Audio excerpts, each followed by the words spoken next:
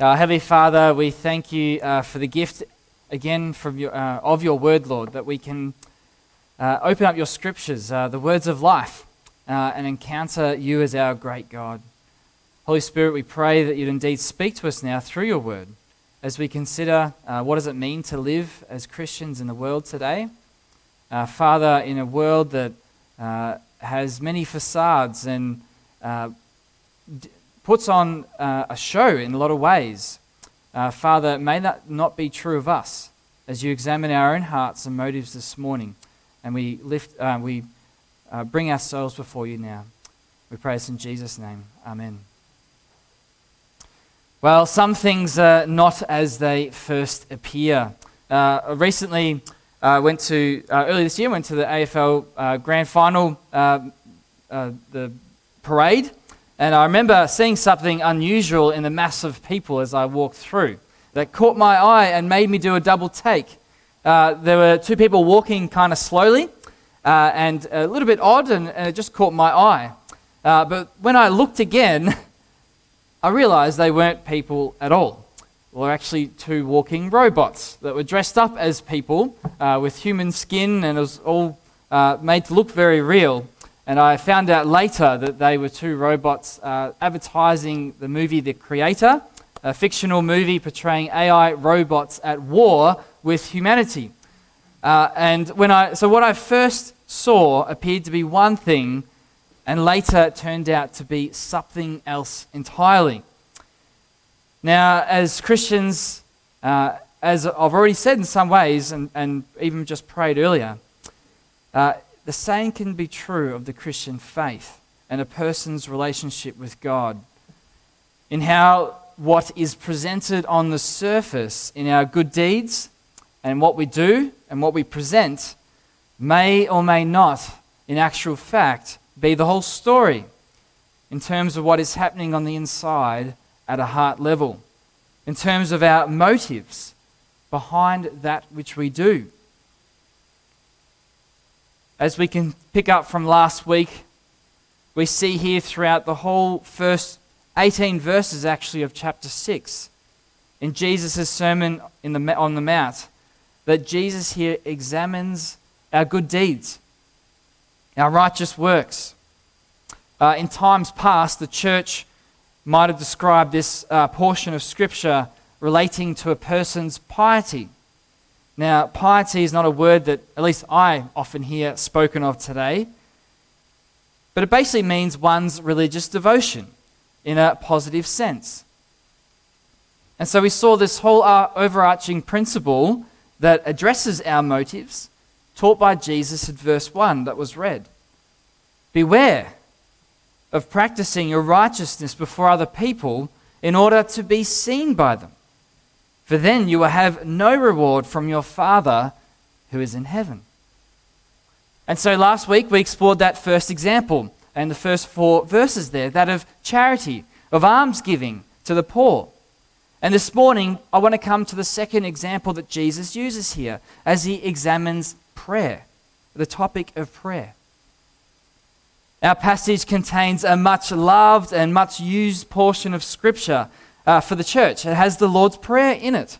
Many of us will hold that dear.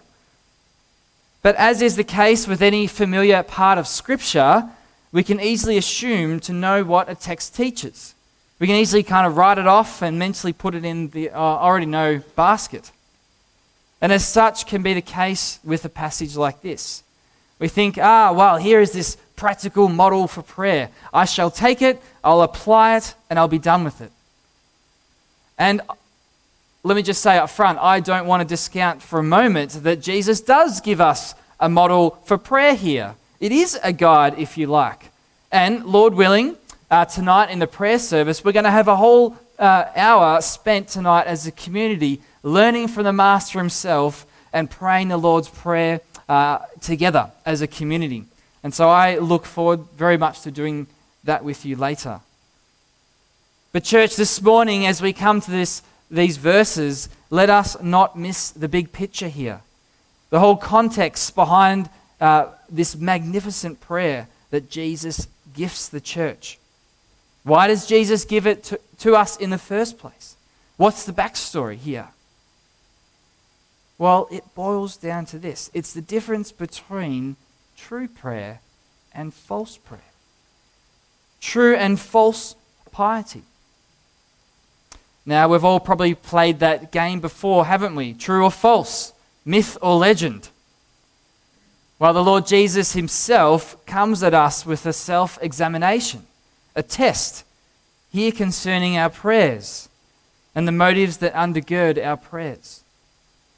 Are your prayers genuine? Are they true or false according to God? And so in our passage today, Jesus first addresses false prayer. And what we find is that Jesus does provide us a number of tests, if you like, by which we can identify false prayers, as our own lives come under his microscope. And so the first test is this: false prayers tend to be showy in nature. He says this in verse 5, "And when you pray, you must not be like the hypocrites, for they love to stand and pray in the synagogues and at the street corners, that they may be seen by others. Truly I say to you, they have received their reward." And so Jesus again is examining their deeds of these religious leaders of his day. It's not the act itself that he's questioning. As Christians, God calls us to be a people of prayer. But it's the motive and the manner in which these Pharisees were praying that troubled Jesus. The synagogue and street corner in those days were central public places where people would get a pretty good view of you. In today's terms, it's equivalent of maybe going to Flinders Street Station or walking in the middle of the MCG with a crowd all around you. Now, on a surface level at first, it actually may seem difficult for us to relate to this in our Western world today. For as a culture, there is a huge difference between today and 2,000 years ago in ancient Israel.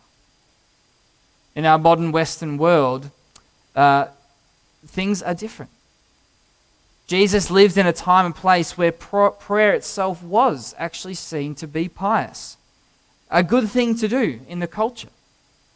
But what is true in Jesus' day is not so true for us, is it? I mean, hasn't there been talk in recent years for Parliament to remove the Lord's Prayer from its sitting times?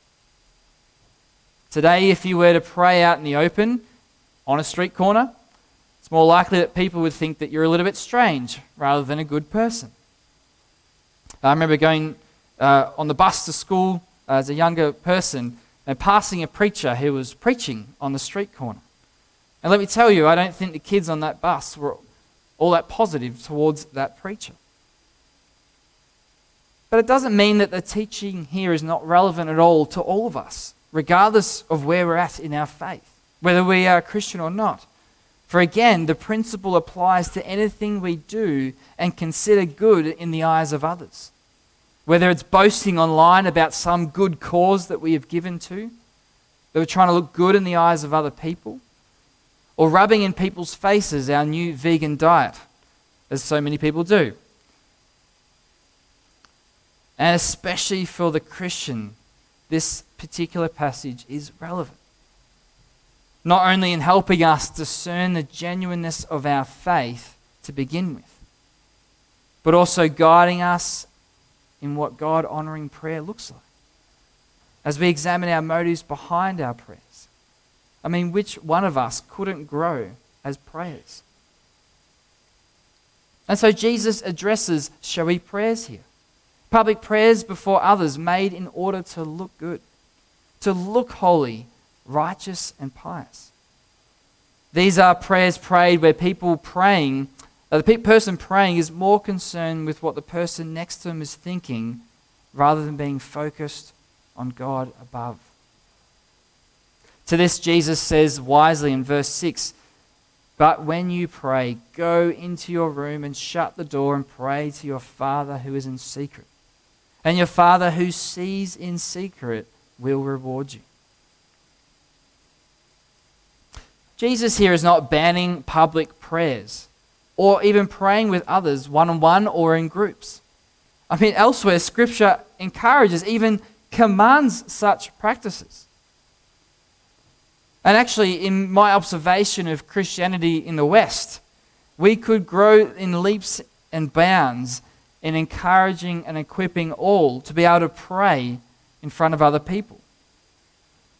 I feel like the temptation often is more the opposite, to try and keep our prayer a private matter, to never let others know that we're a Christian, to never show our real colours. Nevertheless, the Christian is called to discern balance. We should not be praying publicly to look good, but rather should be satisfied to know that it is God and God alone who we are praying to. A further implication of this is that of the public versus private divide. Are your prayers more fervent when prayed in front of others? If you pray in front of others, that is. Or is it your private prayers dismal when no one else is looking? I think that's a good test to see whether our prayers are genuine. Again, I say this not to discourage praying in groups, for it is an obvious point that we spur one another on, don't we, when we pray together. Once again, balance and discernment is called for here. In addition to showy prayers, another mark, according to Jesus, of false prayer is found in verse 7, where Jesus warns us against unnecessarily long-winded and wordy prayers. And when you pray, says Jesus, don't heap up empty phrases as the Gentiles do, for they think that for their many words, they'll be heard for their many words.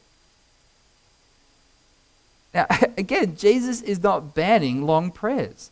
I mean, Jesus himself often withdrew from the crowds to spend considerable time in prayer.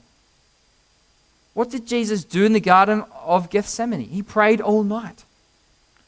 What does Paul advise us in our own attitude in 1 Corinthians 5? To pray without ceasing.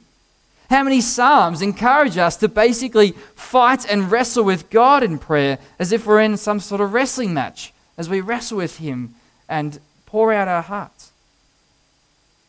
No, but it is unnecessarily long prayers, spoken simply for the sake of appearing pious or knowledgeable, or that somehow if your prayers are long enough and you pray hard enough, you'll be able to twist God's arm into listening to you. It's the motive behind it all that Jesus is most concerned with here.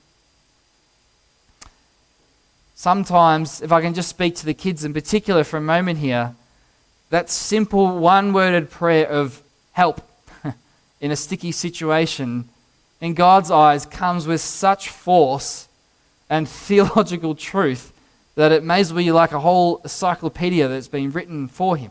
Like a loud microphone billowing out into the heavens, into God's listening ear. Children, do not despise simple prayers. A simple thanks to God, a simple cry for help, a simple Jesus, I love you prayer. These are precious in God's eyes. I wonder if you, all of us, have ever prayed that simple prayer before. I know I have. The last test you could say concerning false prayers here is that you might call mechanical prayers. Such teaching comes from considering verse 7 and 8 together. Rather than praying long-winded prayers, Jesus advises in verse 8, do not be like them, for your Father knows what you need before you ask them. Ask Him. I wonder if you've ever faced that danger before, that of mechanical-minded prayers. What does this look like? Well, it tends to view and treat God like He's some cosmic lottery machine, where if you just put in enough prayer coins into the slot, eventually you'll hit the jackpot and get what we want. We run through our prayer list like we're reading our shopping list or Christmas gift wish list. And when we're done, we just move on. It's so transactional. There's no relationship at all to it. Again, have your prayer list, but have it with relationship. Taken together, the whole foundation of false prayer is off-kilt. At its heart, false prayer comes from a heart that is self-dependent. That doesn't actually admit that it comes from a place of need, of dependence. Oh yes, it is offering prayer, a heart like this. It gives the appearance of need, but under the surface there is no genuine acknowledgement of real need. Rather, such a heart sees prayer primarily as something that it does, something that it accomplishes. Prayer is something that is entirely within its own domain and is completely up to this kind of heart to complete and enact and to achieve. I wonder if you've ever seen that in yourself, in your own heart motive, in approaching God in prayer. Have you seen any of these dangers in your own prayer life? Falling into any of these pitfalls? Having a heart that is marked by self-dependency and self-reliance. So over against these false prayers that Jesus is addressing, really at the heart is based on self-dependency. Jesus points us into a better direction. Whereas modeled in the Lord's Prayer, Jesus helps show us what true prayer is all about. And what Jesus teaches us here is that true prayer, rather than coming from a heart of self-reliance, springs forth from a heart that is wholly dependent upon God. And this is arguably the whole foundation, is it not, to the Lord's Prayer. Every sentence, every phrase shines forth with this reality, this attitude of dependence. Likewise, Jesus shows us a number of marks then of true prayer. I can't say everything in this morning's time about this prayer, but I'll say a few things. The first mark here we see is this. It is to have prayers that truly focus on God before ourselves. To have prayers that truly reckon with and comes to grip with, in some way, with the true nature of who we are actually dealing with. Firstly, Jesus teaches us to pray our Father. Now, we need to actually appreciate how radical those two words alone were in Jesus' day. The Jews knew that their Old Testament scriptures talked a lot about God and that they could pray to God. But God in the Old Testament is not often described as their Father.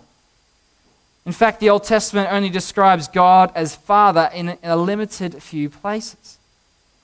And so the coming of Jesus then fundamentally changed the relational dynamics between God and God's people. To pray to God as Father is meant for us to picture God as a warm, relational human parent.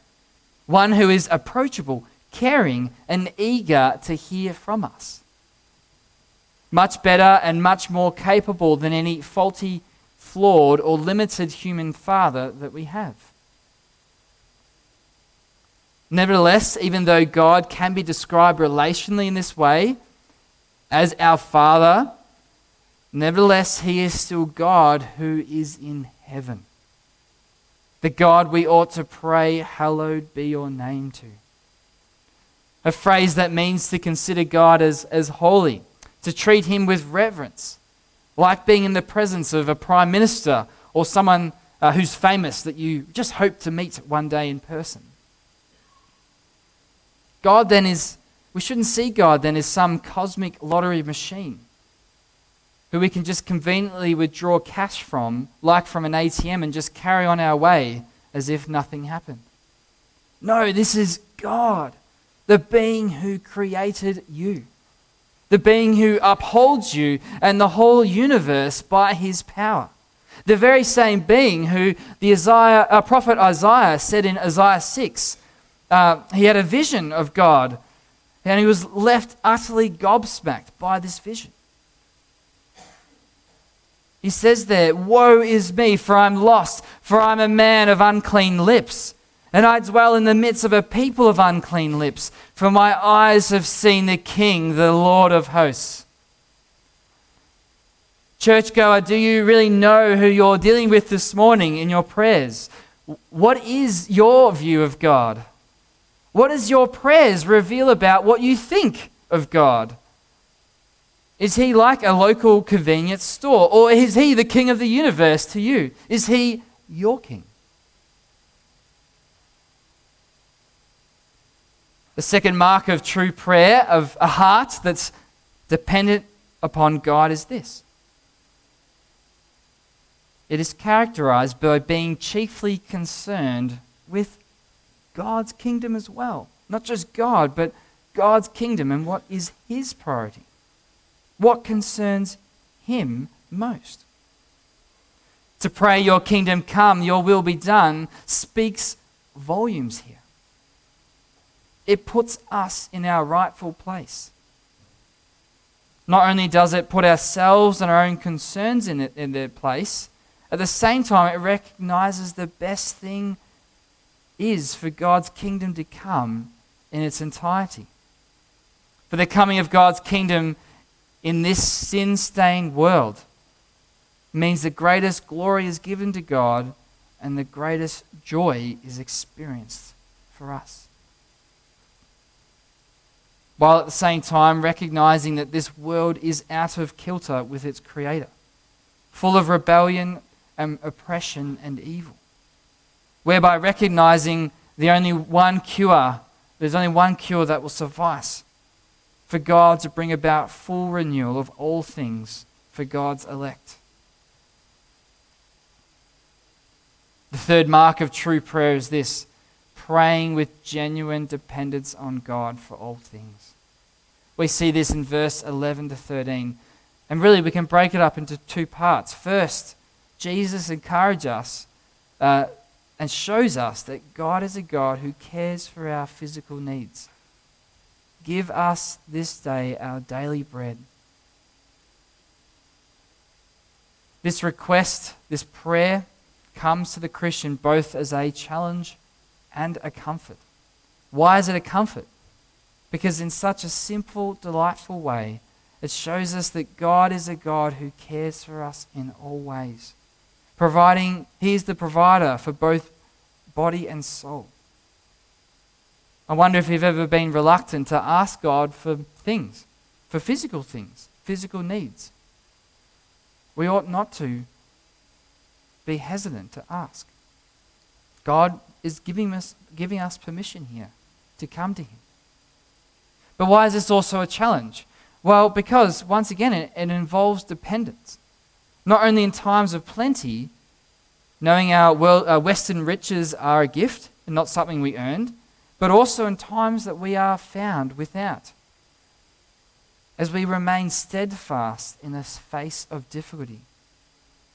Furthermore, it's a challenge for us to remain content with what we have, not to seek extravagance and indulgence. To pray for our daily bread is not the same as praying for another Ferrari. Proverbs 30 verse 8 to 9 I think is so helpful here. It says there, "Remove far from me falsehood and lying. Give me neither poverty nor riches. Feed me with the food that is needful for me, lest I be full and deny you and say, 'Who is the Lord?' Or lest I be poor and steal and profane the name of my God." But in addition to physical needs, true prayer, Jesus shows us, is focused on our spiritual need before God. Being our deep need for forgiveness of sin and deliverance from the powers of evil in this world. Forgiveness for sin here is connected with forgiving others. Now, when Jesus says that, is Jesus teaching work-based salvation here? Where it is up to us to forgive so that we might be forgiven? What are we to make of this? What hope do we have, any of us, of this, when we all at times struggle to forgive others? Well, it's best to see it connected with what already has been said in verse 12, where Jesus first teaches us to ask for forgiveness. In other words, Jesus is providing another test, another mark of genuine faith. Genuine Christianity and Christians ought to be marked and characterized by a willingness to forgive, to not harbor bitterness and resentment. How hard sometimes it is to pray this prayer. Some also question verse 13 here. Does God tempt us with sin? James 1:13 says, "For God cannot be tempted with evil, and he himself tempts no one." How does that verse marry with our passage today? Well, I think it's helpful for us to recall Matthew chapter 4, verse 1, that uses similar language to chapter 6 here, where it shows how the temptations we face comes from the devil, who is under God's sovereign power. To pray against evil or the evil one recognizes the very real existence of spiritual darkness in this world, and to actively depend upon God for deliverance and help. Some Bibles end this prayer with the line, "For yours is the kingdom and the power and the glory forever. Amen." Earliest manuscripts favor that not being in the original text, but it's not a bad way of ending a prayer. Again, we have freedom here to pray and make this prayer our own. Friends, where is your heart this morning? What does your prayers reveal about the state of your heart? Do you have a heart that is self-dependent, that is more concerned with what others think of you, and rather than being dependent upon God and being focused on Him and Him alone? What then is the cure then to this self-dependent heart? It is to look to Christ and Christ alone for a solid foundation on which to stand in our prayers.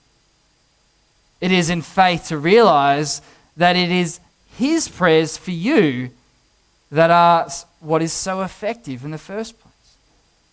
It is to know and realize that Jesus Christ, the Son of God, is right now standing at the right hand of God this very minute and interceding for His people.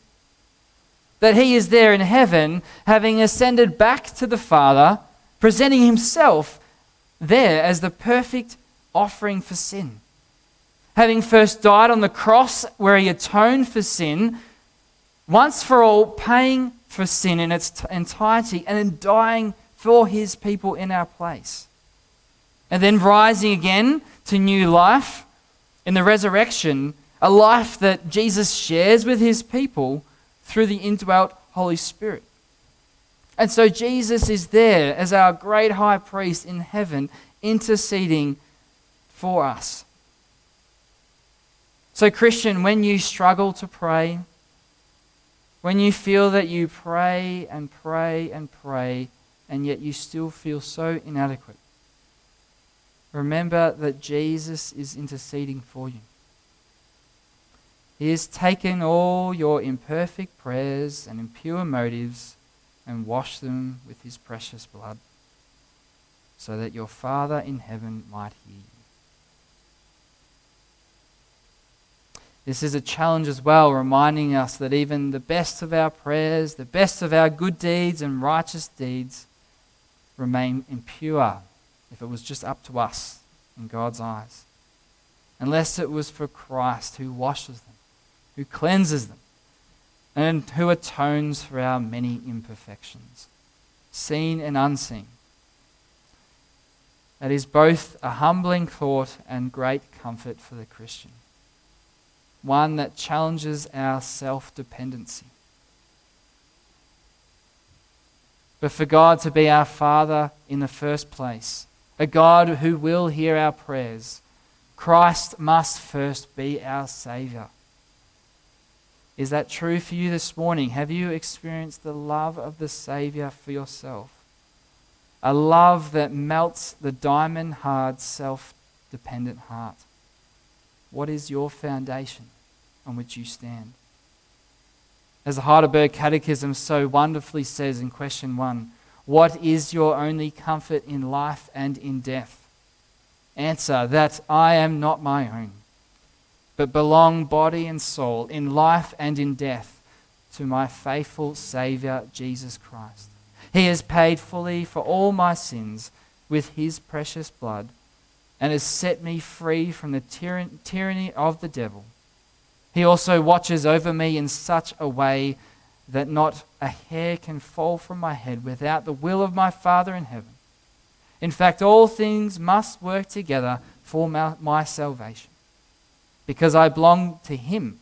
Christ, by his Holy Spirit, assures me of eternal life and makes me wholeheartedly willing and ready from now on to live for him. Churchgoer, can you honestly say that that is true of yourself? Have you renounced all self-sufficiency to be your own Saviour? Jesus says in John 14:6, I am the way and the truth and the life. No one comes to the Father except through me. Let's pray. Lord Jesus, we thank you for your word today. We thank you that you gift us with, firstly, your Son. Thank you for Jesus and how you are the high priest in heaven interceding for us. That, Father, our salvation is not up to us, but, Father, you in mercy and in pity look down on our lowly estate, and you came to this world. You took on flesh, human flesh, and you achieved on the cross what we could not, dying for sins and paying for that penalty. Father, as we come to you in prayer, and as we pray and walk and talk with you throughout, not just on Sundays, throughout our week, Lord, we thank you that it is not up to us to be able to pray amazing prayers, but what counts is that Jesus is in heaven interceding for us, and that our whole foundation is Christ himself. Father, we thank you for the assurance that brings, that you are a God who hears us through your Son, Jesus. And Father, I pray that you'd help us to be a community that grows in prayer. And we thank you for the gift of prayer, that we can commune with you and enjoy life and love from you. Father, I pray for anyone here that doesn't know Jesus their Saviour, I pray that you would convict them and show their need for you. Father, help them see that you offer something that is so beyond this world. That, Father, you give of yourself as the greatest joy of being able to know you as our Father in heaven. And Father, as we meet later on today, we pray that your Spirit would be with us as we pray our prayers to you. Praise in Jesus' name. Amen.